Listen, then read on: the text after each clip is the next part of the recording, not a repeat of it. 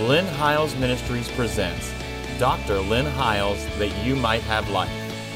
And here's your host, Dr. Lynn Hiles.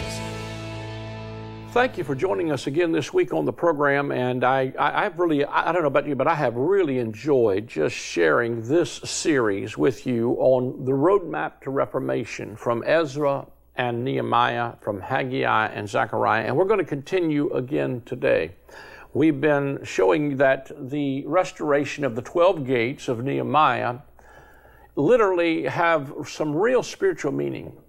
They are literally a roadmap, I believe, that helps us come back into a new covenant reformation. We've dealt with the Valley Gate, and we dealt with the Dragon Well, and we have begun to deal with the Dung Gate. And I want to just draw the scripture here from Nehemiah 2 and not take a long time to review much, but says, this is Nehemiah 2, verse 13. I went out by night by the gate of the valley, even before, well, let me go back up one verse. And I rose in the night, this is verse 12, and I and some few men with me, neither told I any man what my God had put in my heart to do at Jerusalem, neither was there any beast with me, save the beast that I rode upon. And I went out by night by the gate of the valley, even before the Dragon Well, and to the Dung Port, and viewed the walls of Jerusalem, which were broken down, and the gates that were consumed with fire. Then I went on to the gate of the fountain, and to the king's pool, but there was no place for the beast that was under me to pass. Now, what I showed you is that he's moving counterclockwise. He's going to turn the corner here in a moment. When he turns the corner, the Dung Gate was right at the corner. If you could see, if you go on the internet, there's all kinds of pictures of the ancient city of Jerusalem during the time of Ezra and Nehemiah. But after he passes the Dung Gate, they're going to turn a corner. I really believe that even this series I'm teaching is going to have a real impact on helping us to turn the corner. You know, I feel it a great responsibility that our audience is so large, even with television, but I believe that God is helping me and others to continue bringing about a reformation and a restoration. I am not crying the sky is falling. I believe God is restoring His church, and He's returning it from the condition of being broken down, gates burned with fire, to a restoration. I've already shared with you that the city and the tabernacle of God is not a place, it's a people, and it's the time of reformation. Nehemiah comes into this city, and he sees the condition, and the very first thing he does is he comes to the Valley Gate. That's the place of broken pottery, the vessels that God told Jeremiah, buy that field, because one day and he told him to buy that field right before the Babylonians carried him away captive. He said, but you're going to come back into this land, and I'm going to take those vessels, and I'm going to make them over again. So what we need to understand is God's able to take broken vessels and make them over again. There's probably 4 segments just on the Valley Gates in the Valley of Hinnom. A lot of good stuff there. And then he comes on by to the Dragon Well, and we showed you that it was the place where the head of a dragon was cut off. Legend has it, and it's a picture of Jesus defeating principalities and powers, and those principalities and powers, when he disarmed them in Colossians, was the weapon of the law. And when he disarmed principalities and powers, it was the weapon that was formed against us that he took from the enemy. He disarmed principalities and powers. He calls it the handwriting of ordinance that was against us, touch not, taste not, handle not. He takes that weapon from the enemy. Can you see the power of restoration and reformation? Then he comes on to the Dung Gate. The Dung Gate, as I began to share with you last week, was the place where all the excrement or the dung was taken. It was carried out. And then I connected that thought with Zechariah, the 3rd chapter, where Joshua, who was the high priest during the time of Zechariah, had on a filthy garment. And that filthy garment, the word for filthy garment there is the Greek or the Hebrew word aox, or that's how it, I don't know even how you pronounce it, but it literally means excrement. And so he was saying that he had to change the filthy garment. He had to get rid of all the dung. And I hope it's not offensive to you, but what that began to show me is this, there's a ministry, a priesthood, that in order to bring about reformation, we're going to have to get rid of all the crap. You know, I really think that God is really calling leaders back to being, being examples of the flock of God. In other words, I think there are so many, distractions, sometimes even scams in the body of Christ, that it frustrates me to see some of the stuff that goes on in ministry. But even to the point even of manipulation through legalism and law, to try to use the law to manipulate people, is once again, I believe it is part of that must be taken to the dung gate. And you say, why you say that? Because Philippians chapter 3, when the Apostle Paul said, I'm going to give you my credentials. He said, I was born at the tribe of Benjamin. I was circumcised the 8th day of the stock of Israel. I was a Pharisee of Pharisees. I sat at the feet of Gamaliel, and as touching the law, listen, he said, I was blameless. As touching the law, I was blameless. And then he says, but I count all of that as dung, that's Philippians 3:8, I count all of that as dung that I might win Christ. So what he's calling dung here is all of his credentials based on his self-righteous, his garment, if you will, that's filthy rags, instead of a garment that's white, that's the righteousness of the saints, that is given because Zechariah said that in the midst of that time when they would change the filthy garment of the high priest Joshua, that there would be one who would come whose name was called the branch who would remove the iniquity. I believe what God is doing in this hour of reformation and in this series is teaching us how to get rid of the religious crap. The scabola, it's called. The Greek word is scabolon.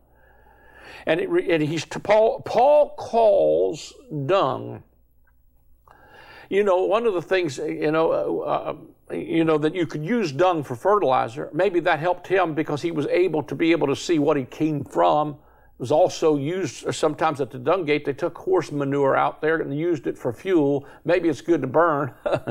But the reality of it is that I believe that the filthiness that he's removing and the dung that he's removing from the garment of the high priest and from ministry is this mentality of law and legalism, and there is a return to the king's fountain. When he makes the turn, when he makes the corner here and begins to go up towards, I believe it is the north, that this dung gate was at a corner. I believe we're going to turn the corner when we stop preaching a performance-based religious system based on the law and legalism and the handwriting of ordinance that's against us. That's where he defeated the dragon and took the weapon that was of condemnation from the enemy and takes that and removes it. I think that's going to be a powerful change. Now, let me just also get you this, because Deuteronomy, I want to go over to Deuteronomy chapter 23, and I want to read from verse number, I believe it is 23, Deuteronomy 23.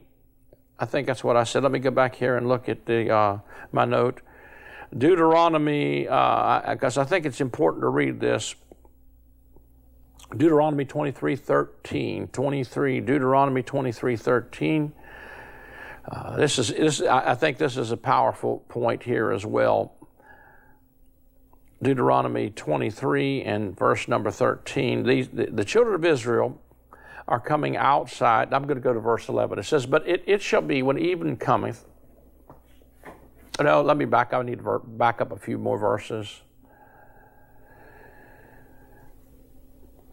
Verse 10. If there be any among you, any man that is not clean by reason of uncleanness, that chances him by night, then he shall go abroad out of the camp, he shall not come within the camp. But it shall be when evening cometh on, he shall wash himself with water, and when the sun is going down, he shall come in unto the camp again. Thou shalt have a place also without the camp, whither thou shalt go forth abroad, and thou shalt have a paddle upon thy weapon. And it shall be when thou wilt ease thyself abroad, thou shalt dig therewith, and shalt turn back and cover that which cometh from thee. For the Lord thy God walketh in the midst of thy camp to deliver thee, and to give up thine enemies before thee. Therefore shall thy camp be holy, that he see no unclean thing in thee, and turn away from thee. Now, see, I want you to see something. Here's some specific information that God is speaking to the children of Israel. They have left Egypt, headed to the Promised Land, and you got 3 to 6 million people on a camping trip. No wonder it took 40 years. They're probably saying, where's the bathroom? Where's the rest area? Answer, where isn't it? See, we don't even think about some of this stuff, that the logistical nightmare that must have been there as they were traveling through the wilderness, that there had to be a place where they would have to go to the bathroom. And so he would say to them, listen, it shall come to pass, I love King James language, it shall come to pass that when thou shalt ease thyself abroad, that you'll go outside the camp, dig a hole, and cover that which cometh of thee. And he goes on to say, thou shalt have a paddle upon thy weapon. As standard equipment, every Hebrew was issued this thing that looked like literally a tent stake. It was a nail. The Hebrew word is a nail. I think it's interesting that the word, this same Greek word for paddle upon thy weapon, it was like if you will, something to dig with. It was a nail, it was a paddle, it was a pin or a stake. That's what King James translates this word as. But in Judges chapter 4, verse 21 through 22, it says, then Jael, Heber's wife, took a nail of the tent, it was a tent peg, and took a hammer in her hand, and went softly unto him, and smote the nail into his temples, and fastened it under the ground, for he was fast asleep and weary, so he died.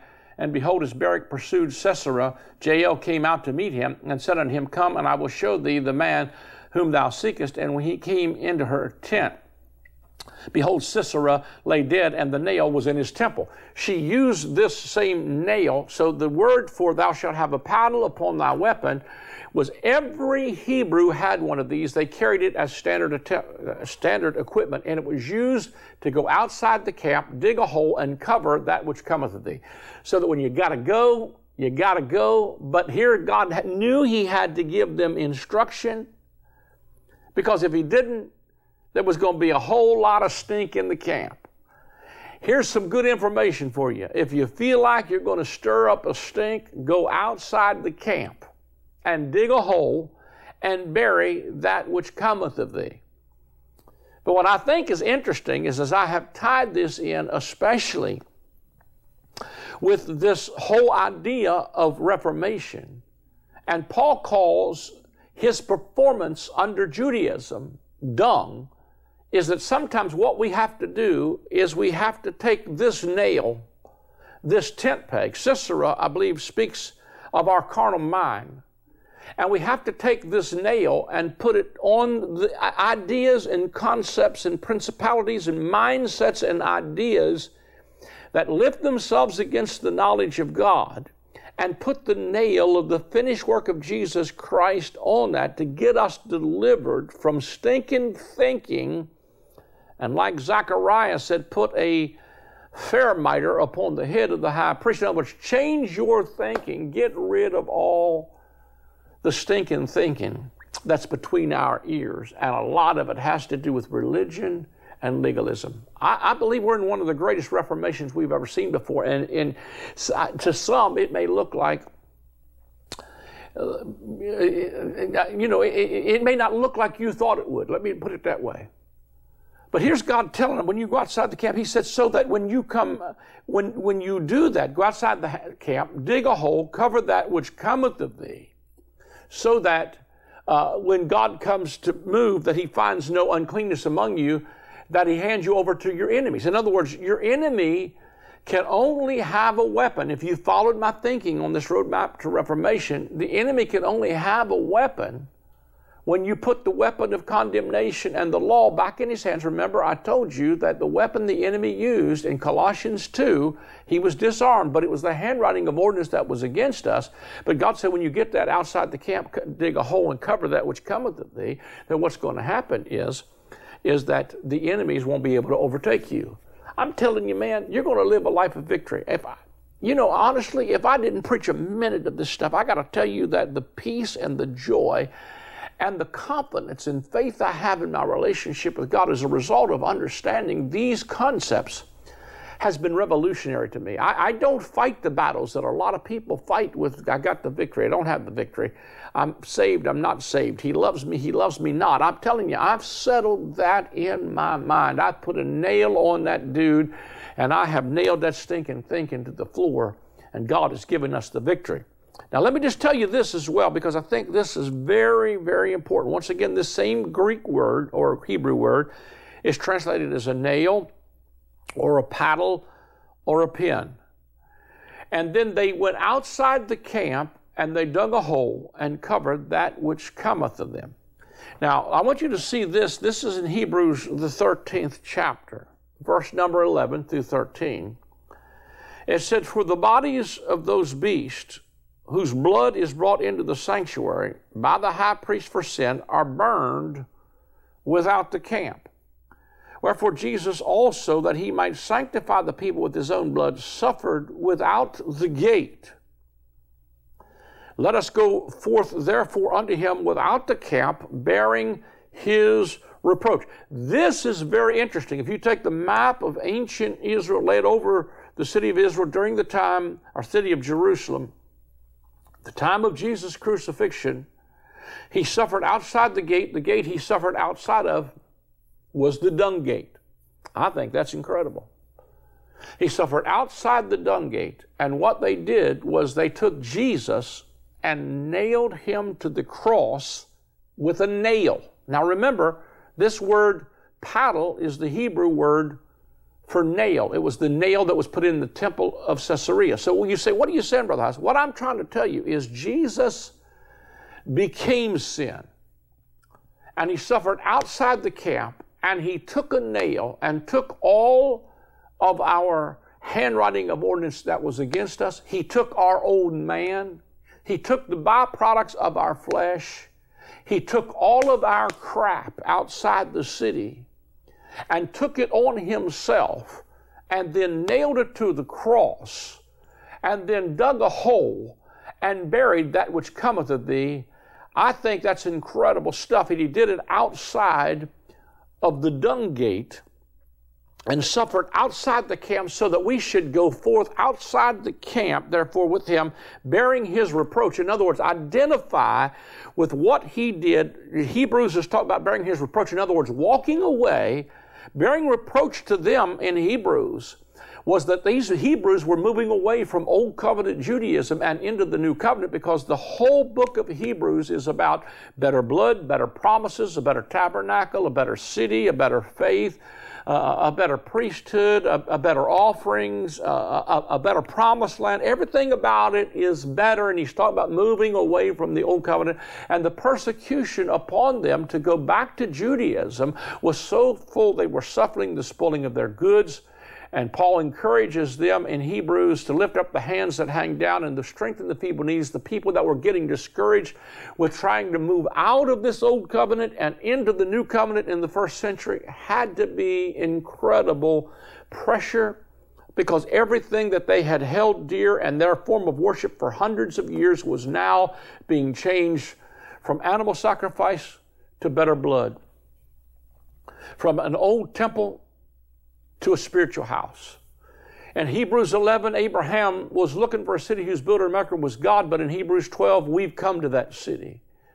There's a better faith, there's better promises, there's a better priesthood, and that transition brought a reproach on him. So what he's saying to them, let's go forth outside the camp, let's identify with his death, burial, and resurrection, because Jesus did not just die for me, he died as me. He took my sin, he took my iniquity.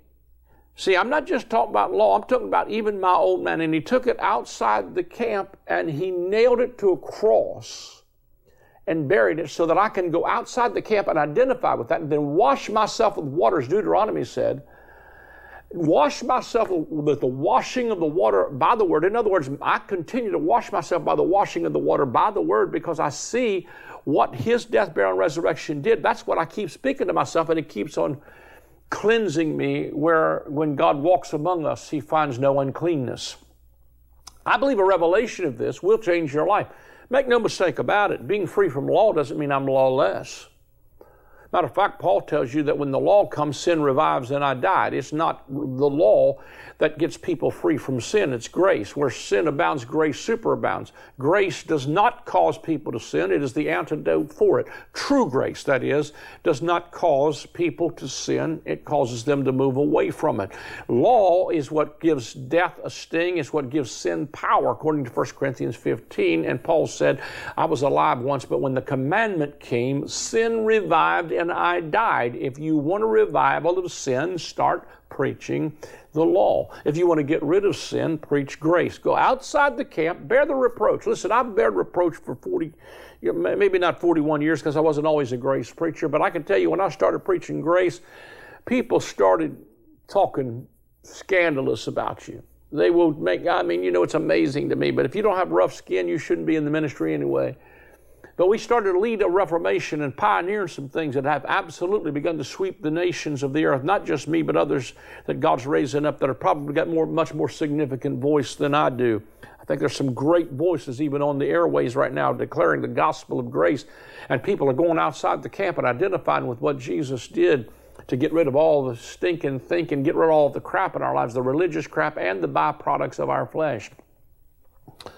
I don't think it's an accident that when the children of Israel came out of Egypt, that the very first stop was the wilderness of sin. See, what happens when you see Egypt, again, is a type of law and legalism. You say, how do you know that? Because Revelation, the 11th chapter says, I believe verse 9, it says, and their dead bodies shall lie in the street of the great city, which is spiritually called Sodom and Egypt, where also our Lord was crucified. Our Lord was not crucified in Sodom and Egypt. Our Lord was crucified in Jerusalem, but it's spiritually the city which is spiritually called Sodom and Egypt. So the Holy Spirit says what you think is Egypt is not a land in the Middle East. Egypt is law and legalism. It's Old Covenant Judaism in Jerusalem. And he says that, the whole New Testament is really an exodus. It is an exodus out of an old covenant of bondage where you're a slave into an understanding that you're a son. But when they left Egypt, delivered by the blood of a spotless lamb, remember that, blood on the doorpost, the lamb inside the house, first stop was the wilderness of sin. Here's what happens when people, first of all, hear the message of freedom. They don't know what to do with freedom, so they stop at the wilderness of sin. At the wilderness of sin, the water became bitter.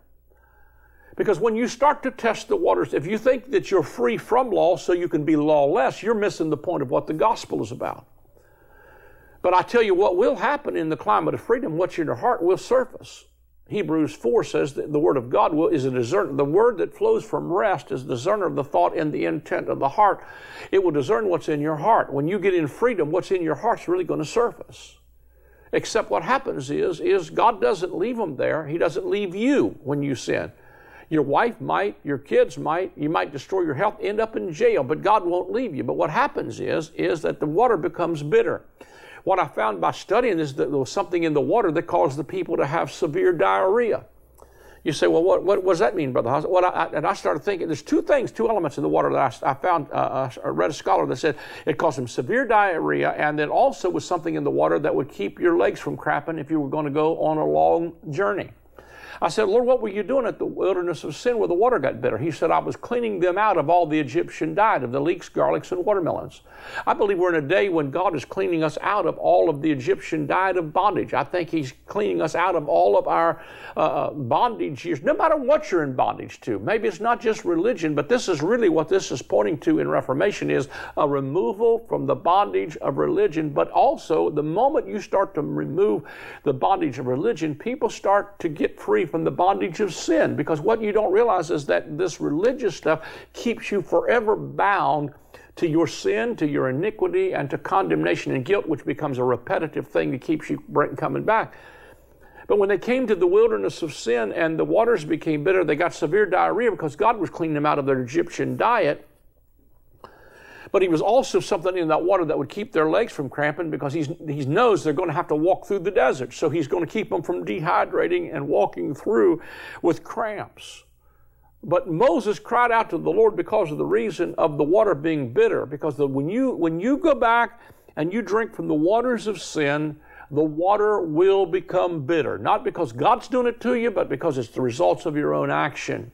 When your heart is revealed, it's not just so you can act on it. It's so you can come boldly to the throne of grace and obtain mercy and find grace to help and a faithful high priest. It doesn't bring you to the throne of judgment. It brings you to the throne of grace, where it begins to bring change in your life.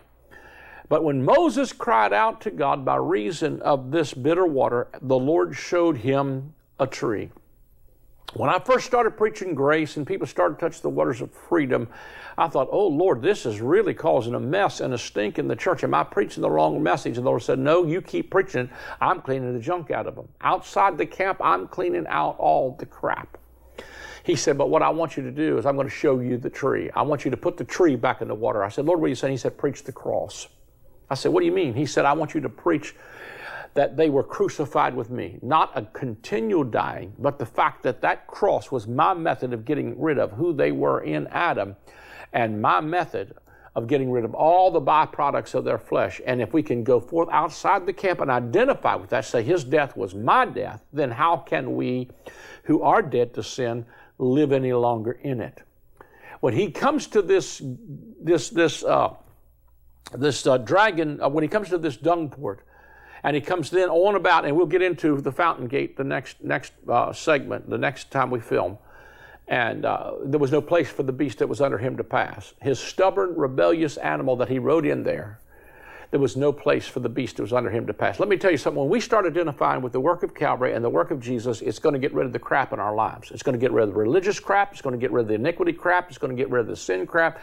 It's going to get rid of a lot of scabola, if you will, if we'll identify outside the camp. Put the nail on the temple of Sisera, that old carnal thinking, and get rid of it. Because when he turns the corner, comes to the fountain gate, there was no place for the beast that was under him to pass. There's no room for the old nature and your stubborn, rebellious sin nature to survive. Come on to the fountain gate, make the corner, make the turn. If you've enjoyed this today, you'd like to sow into the ministry, go on the website. Easy to give their credit card, MasterCard, Visa, whatever.